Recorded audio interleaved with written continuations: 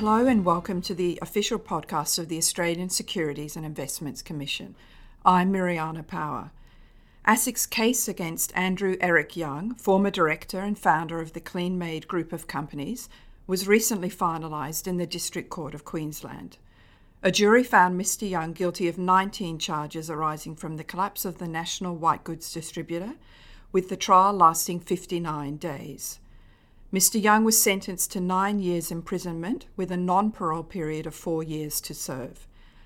The matter was prosecuted by the Commonwealth Director of Public Prosecutions after a referral from ASIC's Corporations and Corporate Governance Enforcement Team. Louise Tapsell spoke with ASIC's Brendan Caridi recently about corporate governance enforcement.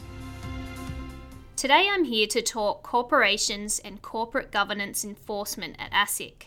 And I'm joined by Senior Manager Brendan Caridi. Brendan, what does corporations and corporate governance enforcement focus on? Well, our attention is largely focused on the conduct of a company's directors, officers, employees, as well as the conduct of company auditors and insolvency practitioners. And when they act outside the law or they don't comply with the required standard, that's when the enforcement side of things comes in? Yes, that's right. So we look at a range of conduct issues, such as directors failing to act in the interests of a company, as well as auditors or liquidators who fail to properly discharge their duties. In the case of a director who breaches their duties, it might lead to a range of outcomes, including the ordering of a monetary penalty, by a court, or jail time.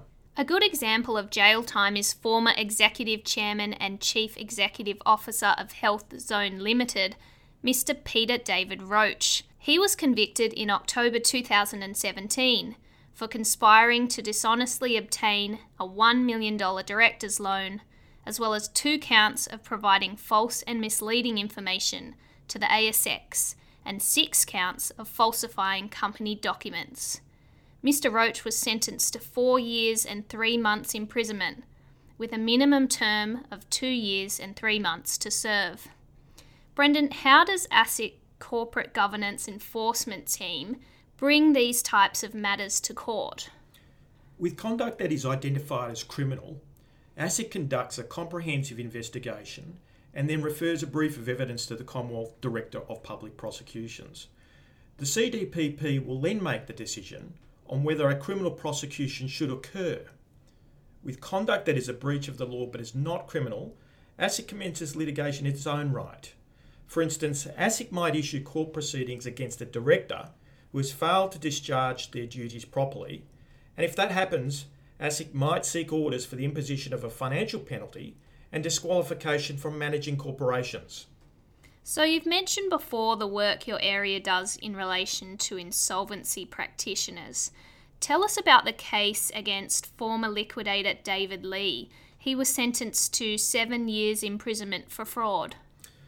Mr Leigh had been appointed by the Queensland Supreme Court to be the co-liquidator of Neolido Holdings. ASIC's investigation revealed that Mr Leigh redirected $800,000 during 2017 from Neolido's external administration bank account to his own account and then used the funds for his own purposes. The investigation led to charges being laid against Mr Leigh, and he was subsequently sentenced to 7 years imprisonment and a non-parole period of 22 months. Tell us about a case the public may have heard of that your team has worked on. So I know you've taken action against Clive Palmer and his company Palmer Leisure Coolum over breaches of takeover law, but I understand that is before the court, so difficult to comment on.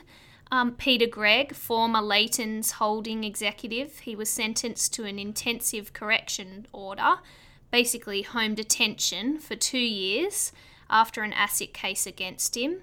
He has decided to appeal that decision. Tell us about a case against Bradley Wendell Young, a former director of one of the Kleenmaid group of companies. He was sentenced in 2016 to a 9-year imprisonment after being found guilty of 18 offences arising out of the collapse of the national white goods distributor. Mr. Young's trial lasted an incredible 71 days. What did the jury find him guilty of? In that case, the jury found Mr. Young guilty of 1 count of fraud arising from the dishonest obtaining of loans from Westpac Bank totalling $13 million in 2007. The jury also found him guilty of 17 counts of dishonest insolvent trading in 2008 and 2009 as a result of the incurring of debts in excess of $4 million.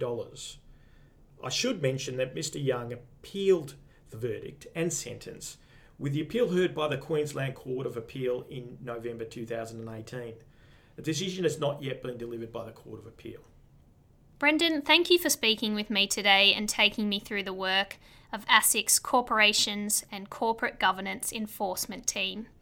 You can keep up to date with our enforcement work by subscribing to our media releases on the ASIC website. If you have any feedback for us on this podcast, send us a tweet to ASIC Media. We'd love to hear from you.